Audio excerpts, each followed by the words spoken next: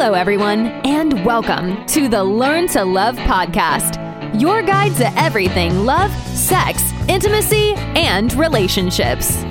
Each week, your host, Zach Beach, interviews new experts on love, including couples therapists, relationship coaches, sex educators, and best-selling authors. Learn the best tips and cutting-edge wisdom to better love yourself, others, and the world. Thanks so much for joining us. We hope you enjoy the show.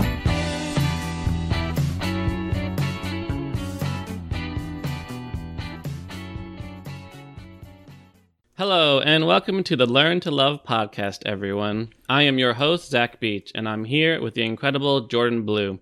Hello, Jourdan. Thanks so much for coming on the show. I am so glad to be here. Thanks for having me. We have so much we want to talk about, and our topic today is we're going to tell people why they will choose the wrong person. But before we get into that, I want to tell our listeners a little bit about you. For those that don't know, Jourdan is a licensed marriage and family therapist and a relationship expert for young adults. She is the creator of Love Hacks, which is a podcast, couples workshop, and a 12 weeks couples program. She is known as the therapist that can get any couple out of conflict and can help any young adult on the dating scene stop repeating old patterns and ensure that the next relationship is the one that lasts. She received her master's from San Francisco State University and is currently in private practice in downtown Nashville, Tennessee. How are you today, Jourdan? I'm so good. Personally, I'm doing really great. Wonderful. I'm doing well, too. So let's just tell our listeners a little bit about yourself. What made you decide to become a couples therapist?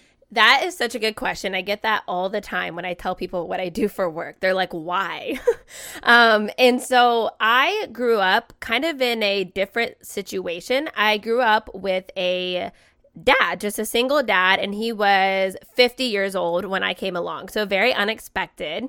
And as I grew up with him, I always was craving to see a romantic relationship up close. So like to the point where I would like get Barbies out to play with. I'd set them all up. And then the second I set them all up, I would stop with them because I had no idea how to actually like play out this like romantic relationship. And so that sort of like sparks this curiosity. Skip to like when I'm like 10 years old, I took my dad's credit card and signed him up for 3 months on Match.com. And I made his whole profile. It was like from the perspective of his daughter. And I got it for him for Christmas. Of course, he thought it was hilarious. He agreed to go on one date for me, but ultimately that didn't lead to anything. And so there's this whole childhood where I'm just dying to see what a relationship looks like up close. Like a good one, a bad one, just any. And so I end up in this high school sweetheart relationship, which turns into a college sweetheart relationship and lasts about 6 years. And I realized when I got into that after the honeymoon phase ended that I had no idea how relationships were supposed to work. That sort of put me out on this mission to read every single self-help book that was popular, like the 5 love languages. And I was consuming everything and nothing really did the job. I mean, it was all really interesting. But that relationship ended up ending in a pretty powerless goodbye. And that whole relationship and this curiosity I had for relationships and the answer that I couldn't seem to find led me into feeling very passionate about the fact that so many of us, pretty much all of us, want an amazing, long-lasting relationship. But the divorce rate, the success rate is so low. The success rate's so low, the divorce rate's so high, that I thought that was pretty unfair. And being an Enneagram 8, if you're familiar with that, is, injustice is a pretty big passion of mine. And it frustrated me so much that even when someone really wants to make a relationship work, they're seeking information, they're actually reading the books, they're Googling all the blogs and Huffington Post articles, that they still might not find the right information to make it work, and that there's just so much heartbreak. There's so much more than that's needed. And so I set out on this mission that I was going to do whatever job that I thought could make the biggest impact in changing that divorce rate. And so I decided to be a couples therapist, and I, mapped out those 10 years that it would take, and I kept my head down and pushed right through it just because of the desire, one, for me to find a successful relationship, but then to help other people find it too. Wow. Okay. There's so much we need to talk about. So let's continue on this couples therapy route and this divorce rate that you brought up, because I'm sure you are at no shortage of finding work and finding couples that need your help. Yes. Many people will say we're in a relationship crisis right now with a 50% divorce rate. But you would actually say the real numbers are much worse than 50%. Yeah, I would, unfortunately. I think that we often associate quantity of years together as quality, which isn't necessarily true. So we assume that if there's a 50-50 divorce rate, that means 50% are unhappy and divorcing, and everybody who stays married is really happy, which we all know people who are married and not happy. And I wouldn't consider married but not happy as success. And so, Zach, let's assume that you and I clear our schedules for the next Saturday, and you come to Nashville, and you and I go and crash 10 weddings. We would probably have a great time. I know, it sounds like a great time. We'd eat a lot of cake and dance, and we would hear some amazing vows and some amazing speeches. And you and I, after every single wedding, would probably check in with each other and say, like, wow, that was a really sweet couple. They seem very committed. Their vows were really, heart moving. And we would say that 10 times. And then let's say after that long day of 10 weddings that you and I sort of went our separate ways and we came back together 10 years later to check on our couples. There would be 5 that would already be divorced. And so if we wanted to visit those couples, we'd have to visit separate houses. And some of them would already be remarried within that 10-year period of time. So there's sort of half of that chunk. And then from the overall group of 10, actually 6 of the 10 couples would have experienced infidelity by that point. Wow. And so some of them are going to be together. Some of them, that's going to be the reason they divorced. And so if we look at the 5 couples that are still technically married, right, which is what we typically call like the quote success rate is 50%. We went to visit all of them. Statistically, there's going to be 2 from that 5 that are from the infidelity group. They didn't get help for it. They just pushed it under a rug. They're probably staying together because they have kids. And it's going to feel real passive aggressive when we visit that couple. And so that's 2. And then there's going to be at least 1 couple of the 5 that are still married that are married but not happy. So like maybe they're married and they're arguing all the time, or maybe they're married, they're already sleeping in separate bedrooms, and they're just living like roommates to get their kids out of high school.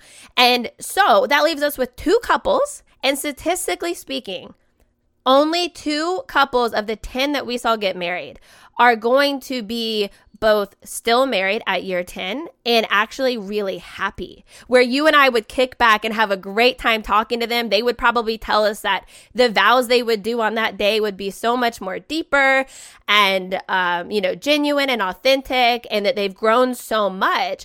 And so when you think about that, 20% success rate is what we're talking about. I heard someone joke once that if anything else had that bad of odds, the government would shut it down. So if there was like a beach where 8 out of 10 people got bit by a shark, it would shut down. Or if there's a roller coaster where 8 out of 10 people flew off the roller coaster, they would shut that down. But marriage, we just give a thumbs up and give some great wedding gifts and throw a $40,000 day and say good luck.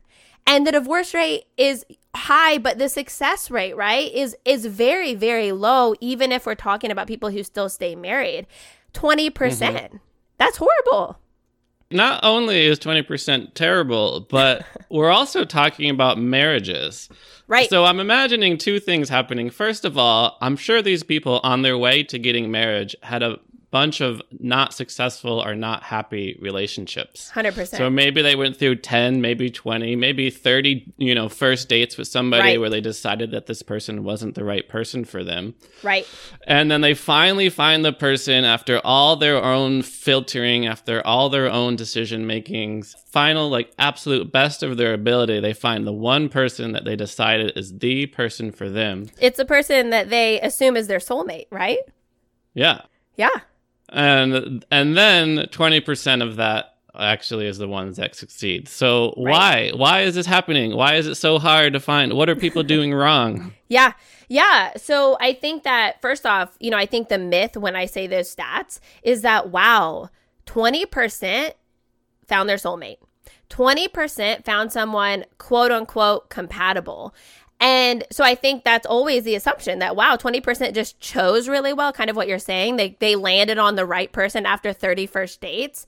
But the thing is that, at least from my perspective, what I've seen in my office is that every single couple of those 10 that we see, which represents, right, all the couples, everybody actually hits the same wall in the first 10 years. That's the reason people come in to see me.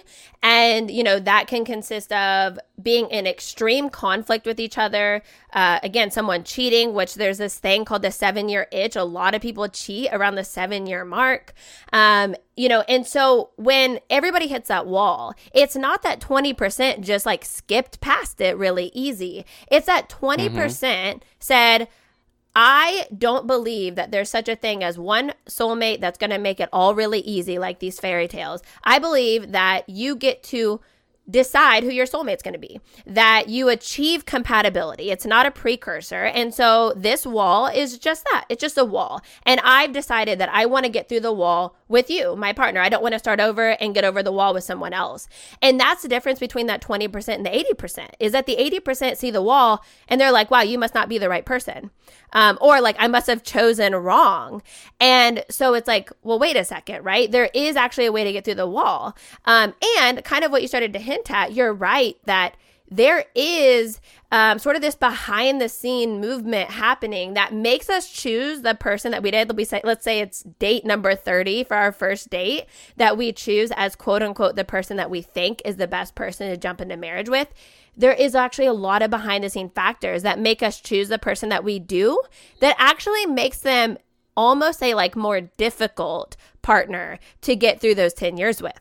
So we have two things we need to cover. We have to work with the person that we've chosen. Right. And two, we have to choose the right person. Right. So let's go back to work with the person that we've chosen, because, you're a couples therapist, so you see this and you help people work through this. I heard you just say earlier that every couple is going to hit a wall at some point in their relationship. Right. And the difference between the people who succeed in their relationship and don't succeed is how they approach that wall and how they overcome it. Mm-hmm. Is this wall the same for everyone? And how do you let couples get over this wall? Yeah. So first question, is it the same for everyone? Man, I would say that really 95% of people hit the same wall.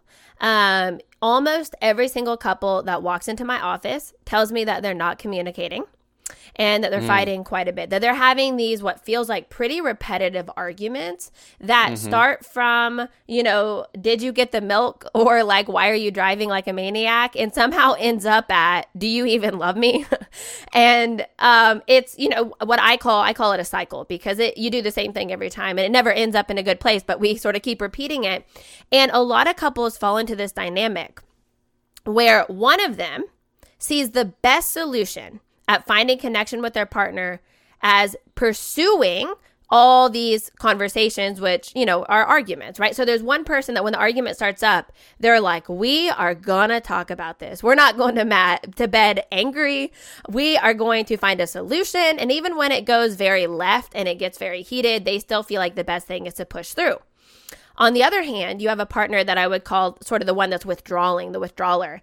And the second that they feel it going left, that it's getting heated, they're feeling threatened, they're feeling like, oh no, this is headed towards one of those big fights, they shut down. They'll get defensive and they'll try to shut down the conversation as quick as possible. So if you can imagine every really important topic that probably needs to be discussed in a marriage or with your partner coming up, one person's pursuing the heck out of it and the other one is just trying to get away, that obviously doesn't equal a resolution at any point in the conversation.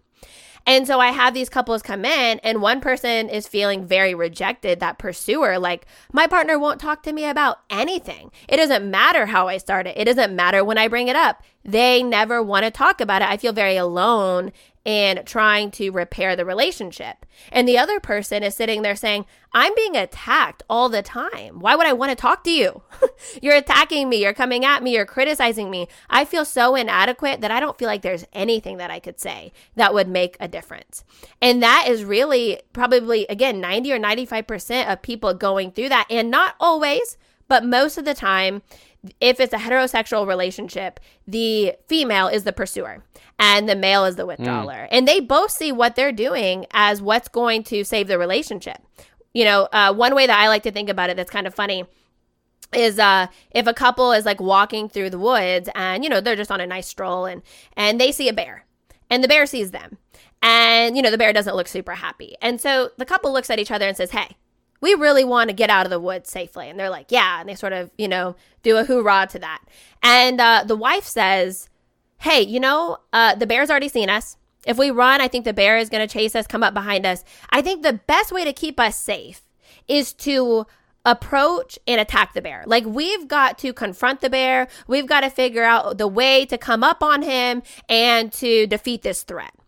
And the husband's like, you know what? That sounds like a really bad idea. Like, I think we should take our chances and run from the bear and just, do our best to run. Now, if the husband runs from the bear and the bear gets to him, right, jumps on him, the husband will fight back. He'll get really defensive, but ultimately just so he can flee again. And so both people in this situation feel like the way to keep their relationship safe is either to confront or to flee. They both have the same goal in mind, but when they're not talking about the fact that they both want connection, it makes each person feel like their partner isn't on their side, that they, either again are feeling alone and wanting to quote unquote confront the issue, or that they're alone and wanting to avoid conflict. And that leads to a lot of misunderstandings and a lot of resentment. I love this bear analogy. I'm imagining a really happy couple having this beautiful walk through the woods, and there's, noticing how beautiful life is and how beautiful the sun is and the trees are. And then indeed they come across this bear, and one person wants to run and the other person wants to stand tall and scare the bear away, or at least deal with the problem head on. Right. So you have the conflict, and then you have the two approaches to the conflict, which are completely diverging. Yep. So what's next? What do you do in this situation? Yeah. So I think the biggest misunderstanding when it comes to this couple that's come in and they're headbutting over how to deal with the conflict. Like, one person's feeling rejected, one person's feeling really attacked. At the end of the fight, when they finally disconnect, they walk away, they're really angry with each other. They both are sitting in a story, an internal story. So most of the time, the pursuer, which is usually, the wife in the situation, is feeling, like I said, very alone. She's feeling like she's not loved. And every single time her partner gets defensive to something she brings up, or eventually shuts down, gives her the silent treatment, that only confirms to her more that she is alone, that she's not appreciated for what she's trying to do for the relationship, and that she's not loved. Now, that's her story, right? And everything that her husband does in that cycle is confirming that for her. Now, on the flip side, in the other side of the house where the husband's sitting feeling disconnected, his story is that he is inadequate. He's failing. He is not meeting her expectations, and he feels ashamed, and he feels like there's nothing he can do, pretty hopeless. And every time she criticizes him, which he hears this stuff coming up as a criticism, every time she comes at him, follows him, pursues, prods, he feels like, man, here I am getting it wrong again. I can't help but get it wrong. What's the point of even trying when I'm never going to get it right? And everything she does in that cycle confirms that for him. And so they sit in those stories. And it means that anything can open up Pandora's box again to spark that fight that goes to that story.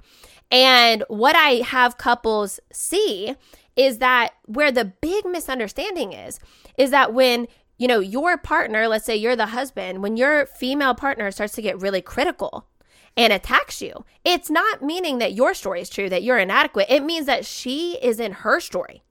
She's acting out of this threat of, I feel alone, so I'm going to attack. I'm feeling unloved, so I'm going to attack.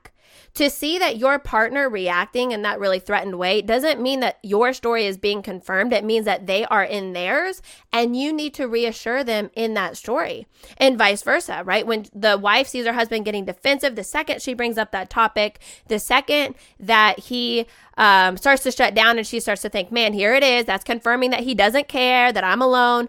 What she needs to realize is that when he starts to shut down, It's because he's feeling so inadequate. He's in his story, and that's why he's shutting down. And what's kind of this amazing thing that happens in our session is I ask both people, I say, hey, do you think that your partner has a bad heart? Do you think they are vindictive and really motivated to hurt you? And, they both look at each other and go, absolutely not. My partner has a great heart. And then I say, okay, then why are you assuming that in this fight that they're doing everything they're doing really purposely to hurt you? They are hurting, right? Hurt people hurt people. And so when I get them to see that and then start to teach them how to, one, look for the cues that your partner is going to their story, teach them some tools of how to get out of the cycle once it sparks up, and how to go in and move towards your partner instead of away and speak to their story, it cuts the fight immediately right there. Speak to their story.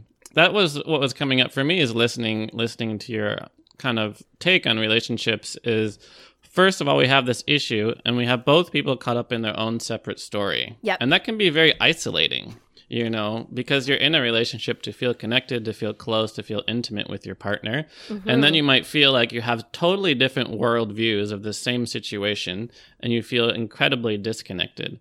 And what I'm hearing from you is that the best way to build that bridge is to sort of try your best to understand your partner's story. Mm-hmm. Absolutely.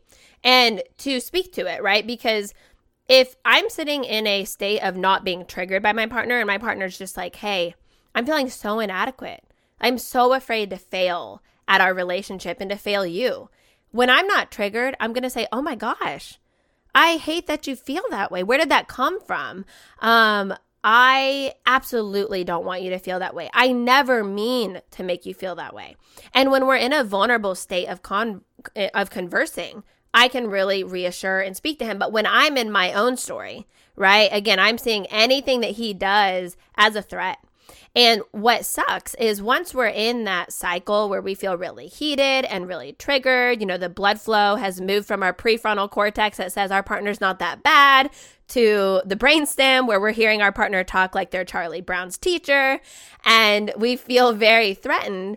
We no longer are picking up on the fact that our partner is a good person, that they have the best intentions, that they're just triggered.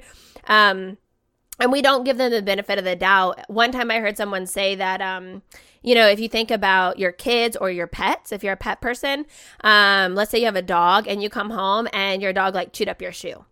You're going to be really upset, but you're going to be like, oh, it's okay. They didn't have a walk today. They must have felt really lonely today. You don't assume your dog hates you.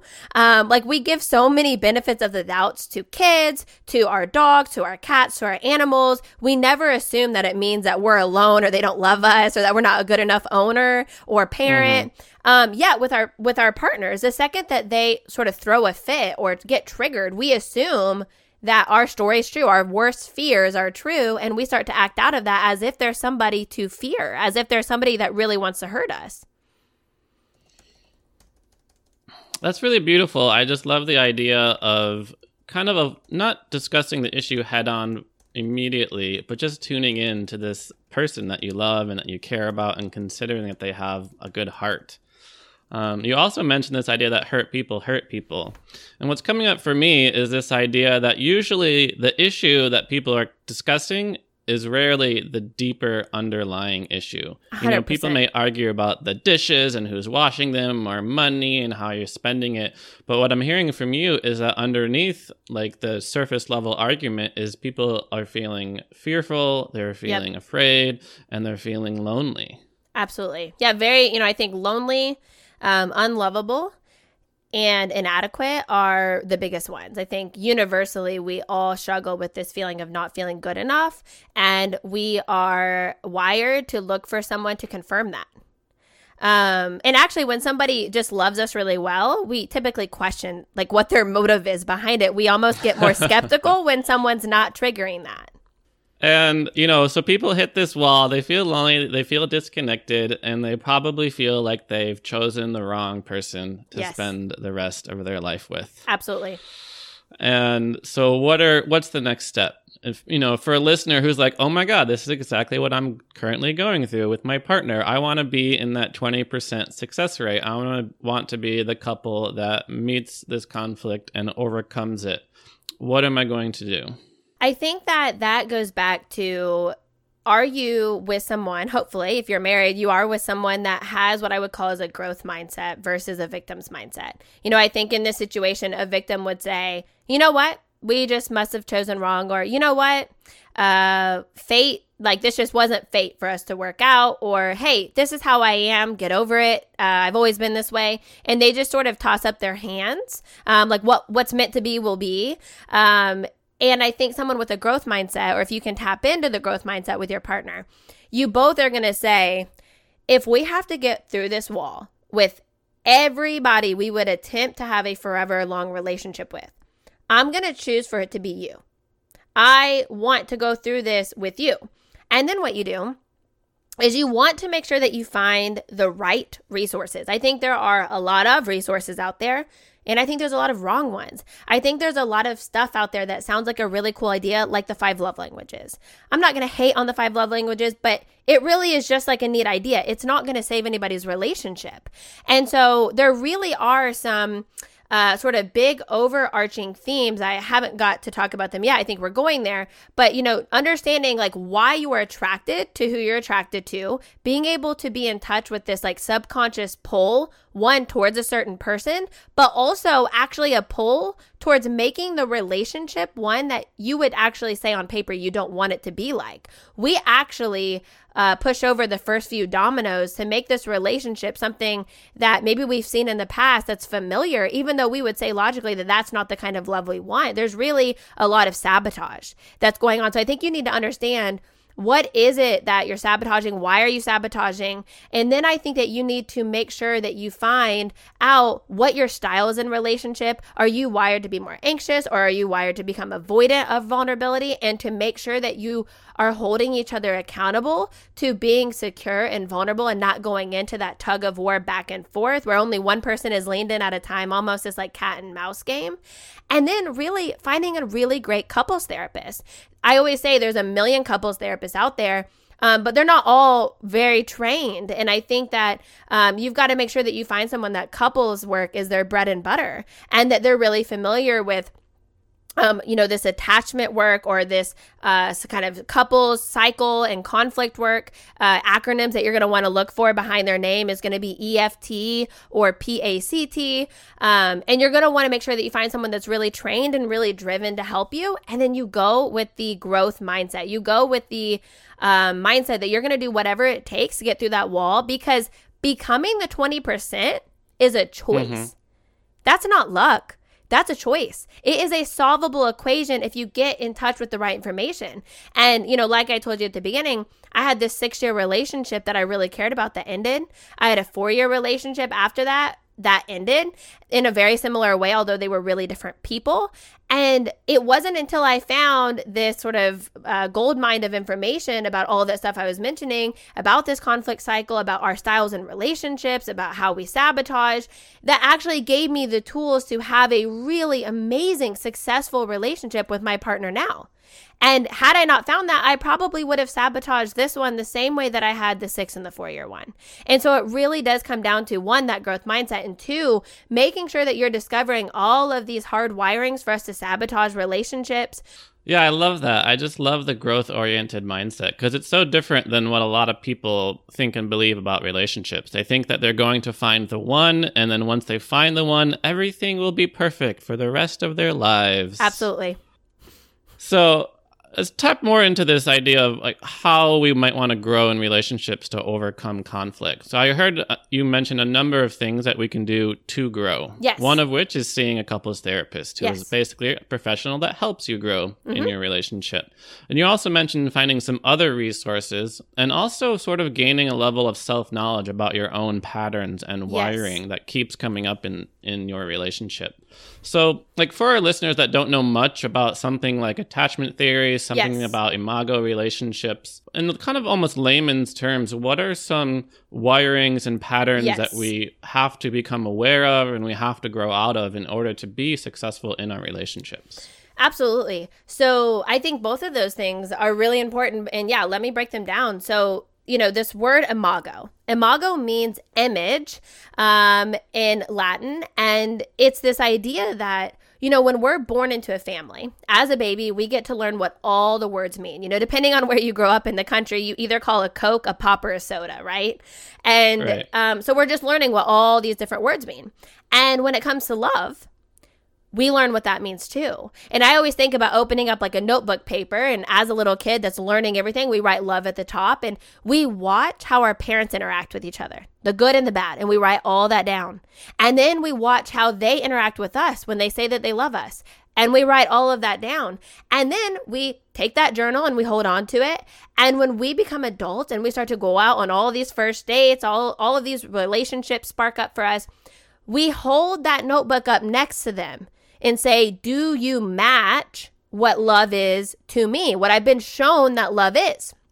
Now, the problem with that is most of us don't grow up with the Brady Bunch family. Most of us grow up in homes that even if we could say that we know that we were loved, that they weren't vulnerable, that our parents were not emotionally available to us, that there wasn't a lot of vulnerability in the family. There wasn't emotional conversations. You were sort of taught to, go deal with it in your room alone, or don't cry over spilt milk. And we don't really talk about that stuff. And so what happens is we actually seek people that feel familiar to that imago. We seek what's familiar and we reject what's unfamiliar, which is why you hear that concept of, good guys finish last. Because the females that grow up with a family where, kind of unconditional love isn't really a thing, lots of affirmations, vulnerability, showing up, consistency, if that's not your imago, then yeah, you're going to dismiss all the good guys and probably just keep that good guy as a good friend. You're not going to feel this kind of drawing to them. And so another sort of big thing that happens with this imago when we're on the dating scene and we're dating people that, maybe match that. And so they're pretty inconsistent. They don't really show up for us. They're not super available.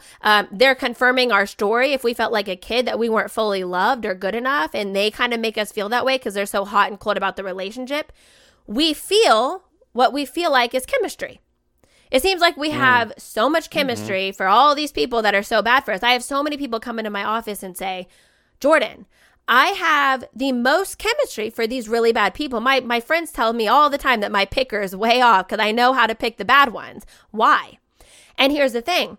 When someone is hot and cold with us, in and out, they make that story from our childhood feel like it's coming true again, where we're not loved, we're not good enough, there's something wrong with us. We feel a lot of anxiety. And when we feel that anxiety, unfortunately, our brain codes that as chemistry. I say, wow, I can't believe I care so much that he hasn't written me back. I must really like him. Versus the guy that's really consistent texting me whenever I text him back. I don't feel any anxiety about that, right? Like I know he's messaging me back. And so it causes us to chase these people that make us feel insecure because we think that, quote, I felt a spark with that person. And we feel a spark and chemistry for those people that fit our imago, which you can see how dangerous that can be if we didn't grow up in that idealistic home. And I hear people tell me all the time that what they grew up with is not what they want, right? So like the love they're used to, AKA the imago, isn't what they would write on a piece of paper as the kind of love they're looking for.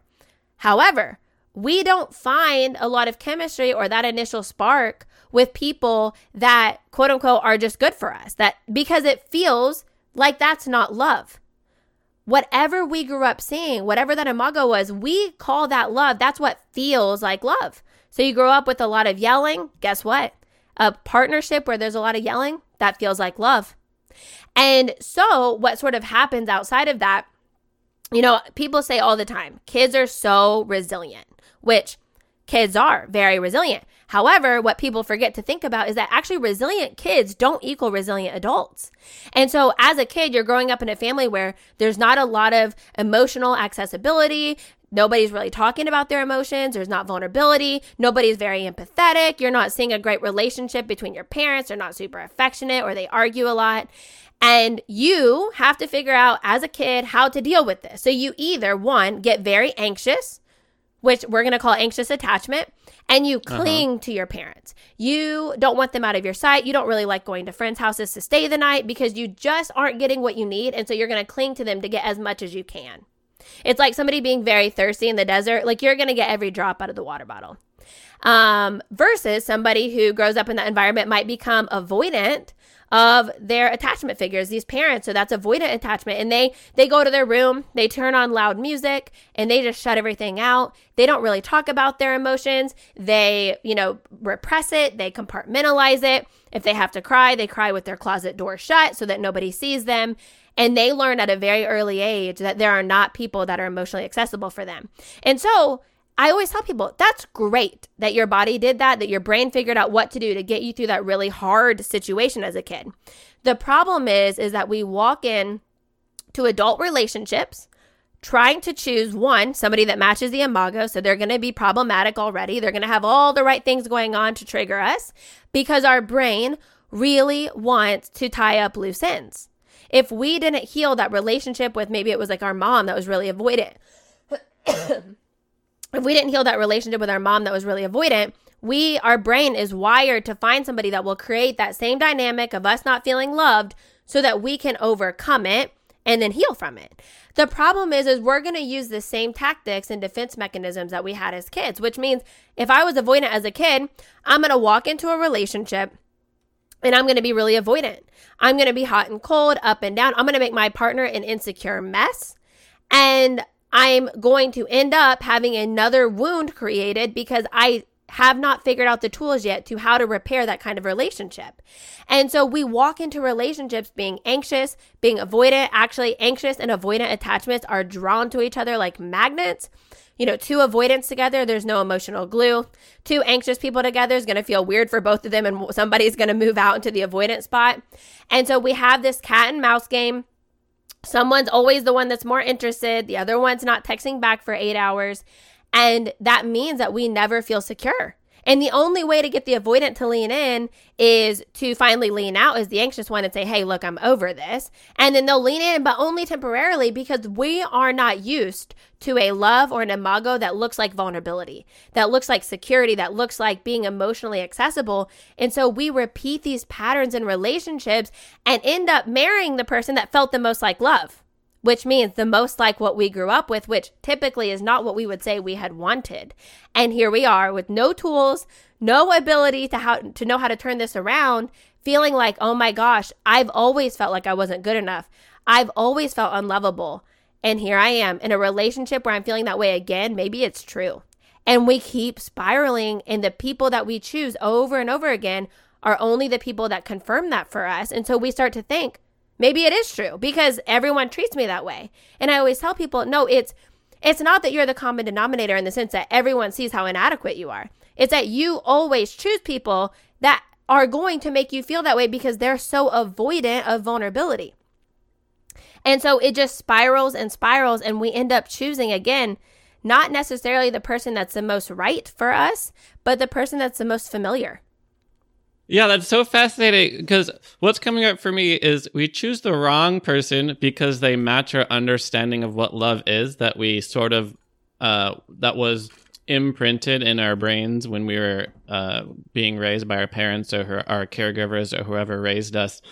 But what also comes up is that that's also why you will be the wrong person to somebody else because you have all this, I want to say maybe negative patterning or conditioning that you are bringing into the relationship. Right. Yeah. I think that, I have a lot of couples come in and sit down and they say, we really trigger each other. Like we have these like opposite issues, these opposite fears, and we are this like perfect, horrible match to confirm all of our worst fears. And they're amazed to find out how similar their relationship is compared to their parents. And, I have a lot of couples say, at the beginning, it didn't feel this way. At the beginning, it actually felt really different. Like I loved this person because they were so caring and considerate, and it didn't feel anything like what I grew up with, right? And so the thing is our attachment style, so that avoidancy, that anxiousness about relationships where we catastrophize everything, that does not kick in until we pass a new state of what I call permanence in a relationship. So when people go from just casually dating to boyfriend, girlfriend, when people go to living together, when people get engaged or they get married or they have a kid or, they have 2 kids, every time we go into a new state of permanence, our brain does this thing and says, oh, we are now more permanent in this relationship. That means we're supposed to be dependent on this person. And then our brain says, what has it been like for us when we've been dependent in the past? And it does this really quick rewind and scan and comes back with, oh, it's been really painful to depend on people in the past. I've been rejected. I've been abandoned. I felt insecure. I felt unloved. I've been tricked. I've been lied to. Oh no, this is not a good thing. This is really scary. This is really threatening. I'm probably going to get hurt again. And then all of a sudden, we just took this really great step with our partner. And immediately we start to become avoidant or we become really anxious and start to look into things. We get really jealous, which is why actually satisfaction rates in relationships, after someone gets married, 3 months later, their satisfaction tanks because these attachment styles start to trigger. Because they just entered the ultimate state of permanence with their partner. Right after somebody has a baby, a couple has a baby, it's 67% of those couples immediately experience a huge decline in satisfaction. When people move in together, there's that cohabitation effect. They immediately feel a drop in satisfaction together because their attachment styles get triggered the second the relationship starts to feel vulnerable. At the very beginning, it's not that vulnerable yet. This person doesn't have the ability to hurt you. But once they do, once you're more permanent and dependent on them, all that attachment stuff triggers immediately and we start to repeat and act out that imago. Well, I feel like you're providing a very concise explanation for this 20% success rate based on this idea that we all have this sort of unconscious patterning that is going to come up later in our romantic relationships. And not only that, but the deeper into a romantic relationship that we go, more comes up. So let's go back to that sort of 20% that do succeed and that are happy. Yes. How are they dealing with their triggers? How are they dealing with their conditioning? How are they dealing with their patterns? Yeah, I love that question. So I think first off, right, once they figure out who is the anxious attached and who's the avoidant attached, there are a lot of resources out there once you know that information. One of my favorite resources is called Wired for Love by Stan Tatkin. And he talks about if your partner is avoidant, when you start to see their avoidance triggered, what can you do to make them feel like they're not threatened and move them back into a secure position? And then the same goes the other way. If your partner is anxious and you start to see them get really anxious, start to worry, start to catastrophize, how do you make them feel secure again? And so one, I think you got to find out what your attachment style is, what your partner's is, and work together to stop triggering it. Secure attachment is the goal for that 20%. And the 20% end up in secure attachment. You and I would feel how secure that couple was when we visited their house. And secure attachment looks like, I know I'm lovable. I know I'm good enough. I know I'm adequate, and I know that you think that I am. And I know that you're not trying to hurt me and that we're really in this together and you have both feet in this relationship. You don't have a foot out. Couples who are securely attached, they don't threaten the relationship. A big fight doesn't lead to them saying, I'm done. It never leads to that. There is this sense that we are really in this forever, meaning I can be vulnerable because I don't have to plan for what if this doesn't work. So that's one thing, the attachment stuff. You've got to figure out what role you're each playing, and you've got to get the resources like Wired for Love, finding out how to work with your partner to make sure the relationship feels more secure. So that's one thing. And then I think the second thing is you've got to map out that cycle. Be aware of what you typically do in that cycle and gain some resources for how to stop it. One little tool that I give my couples is I tell them to call what I call boomerang. So, a frisbee, you throw a frisbee, it never comes back. And the idea of a boomerang is you throw it and it comes back. And so if a couple gets heated, they get into their cycle, they realize they're cycling, and they're both, again, hearing Charlie Brown's teacher at this point, it's not going to go anywhere good. Somebody calls boomerang. They decide when they're going to come back to the conversation. So it might be just 20 minutes or it might be, hey, tonight after dinner. They go separate ways. They calm down. They come back together. They check in. What was the story you were telling yourself that caused you to get defensive or critical? They touch base there, confirm that each other's story is not true. And then they start to talk about that topic again from a place of, I want to understand you more than I want to be right. Marriage is a team sport. So if I win and you lose, we both lost. And even if I win, I love a good debate. If I quote unquote, beat my partner in an argument, afterwards, when I'm feeling really disconnected, I don't feel like I won. And so I think that is a part of it, is being able to stop it when it's going the wrong direction, but coming back to it. We don't want to just put it under the rug. I think that's the second thing. And I think that the couples that end up in the 20%, they are very conscious about what they grew up with, what kind of their default mode is to create in their relationship, and what they want. And then they start reading materials about how to make sure that they're consciously living in that relationship in manual mode, getting what they want in love, not what they're used to, not just repeating these old patterns.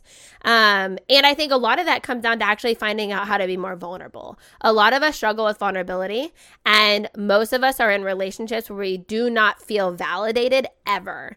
And I think the 20%, what they do, when our partner says something, even if I disagree with my partner about what they just said, I can still say that makes sense.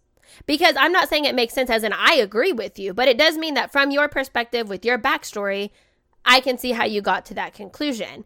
And, I pride myself on being a very direct and active therapist in the room. I think there are a lot of more passive therapists out there. And the thing is we are struggling so much with vulnerability in our relationships, and we don't feel validated at all, that a lot of people will pay for a session with a pretty passive therapist just because they're dying to be listened to, vulnerable, and validated. And so that 20%, they're validating each other. They really feel like each person gets the other one's perspective, even if they don't always agree. One of my favorite books on vulnerability is Daring Greatly by Brené Brown. A lot of my male clients love listening to that one on Audible. And it's all about vulnerability. You've got to have that in relationships to feel like you're so tied together that you can't just leave. And so that's another part of it. And then again, kind of the last piece is getting rid of the soulmate myth. One of my very favorite quotes is that compatibility is an achievement. It's not a precursor. Meaning you're either going to achieve compatibility with this person and you're going to put in the work with this person, or you're going to end it. You're going to go back to square one, restart, choose someone very similar in lots of ways. They're going to create all the same cycles with you. And then you're going to have to go through that with them and achieve compatibility with them if you want it to work. So it's not a matter of I have to pick, quote, one right person or it won't work. It's I have to decide who I want to achieve compatibility with. And as long as I have a growth mindset and not a victim's mindset, and they have a growth mindset, not a victim's mindset, and we own the fact that we have the control over solving this equation or not, the entire dynamic changes. It no longer feels like we're helpless or out of control. It just feels like, man, maybe we don't have the tools that we need and we need to go find them. That's why it's not working out. Not because we don't love each other, not because we're not committed, not because we don't want to be with each other, not because we want to be with somebody else, but because we just have never learned these tools. Again, when I was growing up and I would try to play Barbies, I would try to act that out. I didn't know what a relationship looked like. I had no idea, right? So don't be so hard on yourself. Most of us have not seen an ideal relationship. Most of us cannot quickly name a relationship we would even want to model after. And because we mimic behaviors, that's how, life works. We just kind of mimic what we've seen. We've got to work really hard and really consciously to change our definition of love to what we want it to be rather than what that imago was. Wow. So much to think about, so much to consider. I would really love so many of the things you said around vulnerability, around building security, around validating your partner. And I really hope that our listeners who are in relationships and who are in marriages really start to take some of this advice to home. And I want to hear so much more and talk to you so much more, but we are running out of time. So we'll get to your resources in just a moment. I just want to finish with one more question because I do want to go back a little bit in time in a relationship, because you mentioned how the triggers we bring into a relationship can create all these challenges. But let's go back to like those very first few initial dates, because you mentioned how we don't choose like the nice guy because it's just safe and kind of boring. And if let's say I had an emotionally distant caregiver, I'm going to choose an emotionally distant person to enter into a relationship with. So for those people going on dates, what sort of advice do you have for them to choose the right person and not just buy into their unconscious patternings that's going to propel them forward into I'm trying to avoid the term negative. I'll just say a more challenging relationship than one that is more conducive to happiness. Yes. I love that question. This podcast would not be complete without answering that one. So I think there's actually a couple of things that you can do. Again, I'm all about knowing what you can do, what control you have, and you really do have control here. So the advice I would give, there's a couple of things to do. When you're on the dating scene, and you are looking for a lifetime kind of relationship. You're looking for someone that's going to have that growth mindset and that wants what you want. They are willing to get vulnerable and they are interested in commitment. First step is if you're on the online dating scene, which most people are, so Bumble or Hinge or whatever it is that, is your flavor, you need to make sure that your profile's purpose is not just to get a right swipe. Your profile's purpose should be to eliminate people who are not looking for what you're looking for right there when they first see your profile. So for example, I could write that I'm fun and outgoing and looking for, someone cool to hang out with. And that's going to attract avoidants who are not looking for a relationship. That's going to attract people that are looking for a relationship. And then I'm going to have to sort through all of those people on the back end.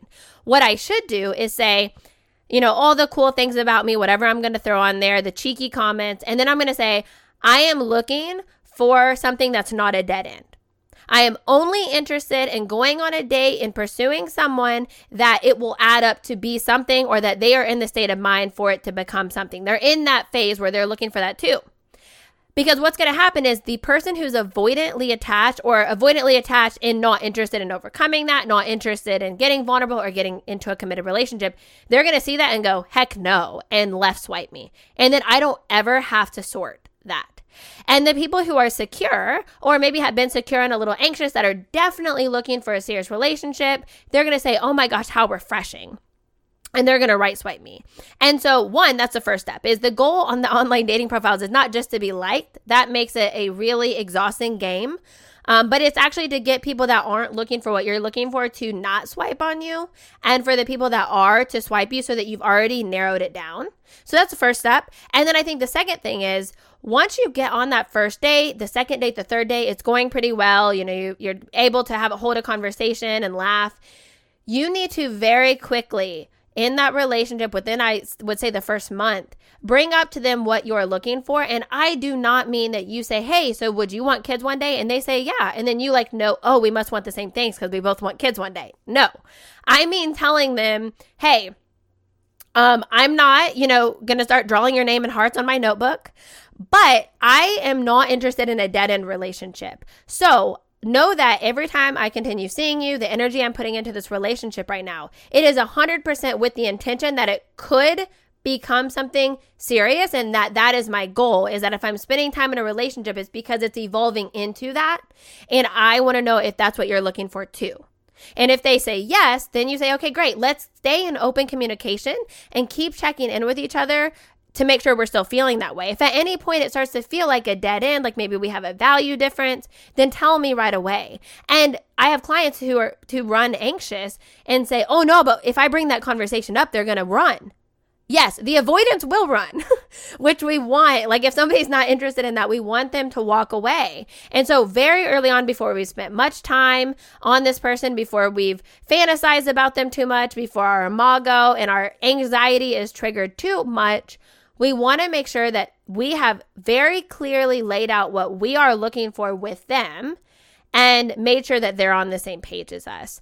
And then I always also tell people that if you go on a date with someone and they're a really, quote, nice person, nice girl, nice guy, but you just don't, quote, feel the spark, push yourself to go out on a few more dates, make sure that you give it enough time, because what you might not be feeling is anxiety. And you're mistaking that for chemistry.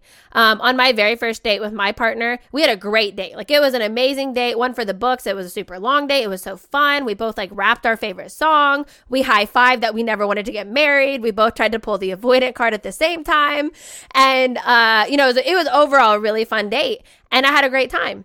And the very next day, my roommate was talking to me and said, so do you think when are you going to see him again? And I said, I don't know if I'm going to see him again.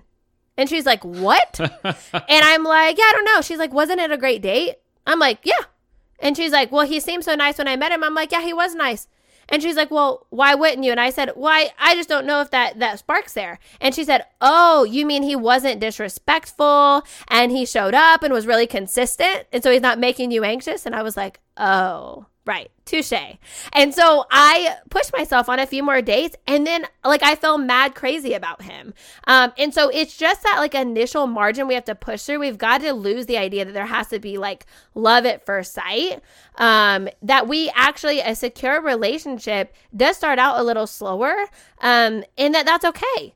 That's not unromantic. That's actually very romantic, that you sort of achieve love and achieve compatibility, and that it's not this random love at first sight spark. That's usually a sign that it's that imago, which we want to actually be almost a little skeptical of, if we feel that intensity right away. Because again, that's probably anxiety. So I think extending the date with the person that feels very normal, very secure, very steady, that's really consistent. We actually want to go on a few more dates with them and not give up on them too quickly. Wonderful, wonderful, wonderful. I'm just hearing what it takes to create a healthy and successful relationship model in your own sort of mind and heart, and then entering into that with all your relationships from the first date, looking for that growth mindset, looking for that safety and security and Absolutely. validation that is so crucial to just a happy relationship. Absolutely. Thank you so much, Jourdan. You're so wise. I've learned so much from you in this past hour together. I really want to thank you so much for being on the show. I'll put your links and websites in the show notes, but what's the best way to contact you? What's the best way to learn from you? What's the best way to book an appointment with you? Absolutely. So I actually have a really special link for anybody that's listening to your podcast specifically. So if you actually go to jordanvirginia.com/Zach, my parents spell my name really odd. So it's JOURDAN, Virginia, like the state.com/Zach. There is a special offer there for just, again, your podcasters. And if you put in your email, I'm actually going to send you a free 5-day course on relationships. So there's going to be something on there about how to get out of conflict, how to spice up the desire and passion in your relationship again. There's also going to be a link for a private Facebook group that I have where I'm always posting new resources. I'm doing Facebook Lives all the time to do Q&As. And it's also going to send you my favorite resource list. So all my favorite videos, audibles, books for all of these different topics, so that you can learn more about attachment work, how to have a good relationship, how to get out of conflict, how to pick, quote unquote, a right person, somebody who's going to have that growth mindset. And it'll also be the email list that sends out the very first notification of an upcoming love relationship course I have that's about to launch, and also any future workshops that I do. So that is for all of your listeners. And then anybody that is Nashville local or coming to Nashville, you can just go to jordanvirginia.com and fill out a prompt on there to hop on a phone call with me and see if we'd be right to work together. And then from there, we could book a session. What a busy person you are. I know. I love this work. There's so many couples to help. Thank you so much for contributing to Learn to Love. Thank you so much for your work in the world and helping couples and helping others bring more love into their life. Thank you again for being on the show. And thank you, listeners, for listening. We hope you also enjoy the show. Stay in touch with us at theheartcenter.com. Thank you, Zach. Thanks again for listening to the Learn to Love podcast. To learn more about the show and your host, head over to zachbeach.com or theheartcenter.com. You can also follow Zach on Facebook, Twitter, and Instagram.